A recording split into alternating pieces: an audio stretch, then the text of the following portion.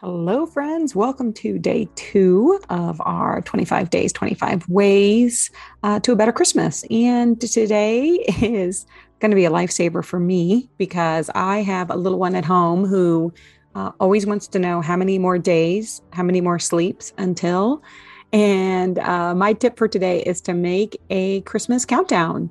So, whether that's with an old fashioned sort of loop, chain, right? That paper chain scenario. Or maybe you have one of those Christmas calendars where you open up a chocolate or some kind of little trinket or something every day. Whatever it is, do a countdown so that you don't have to keep answering the question, how many more days? Until tomorrow. See y'all.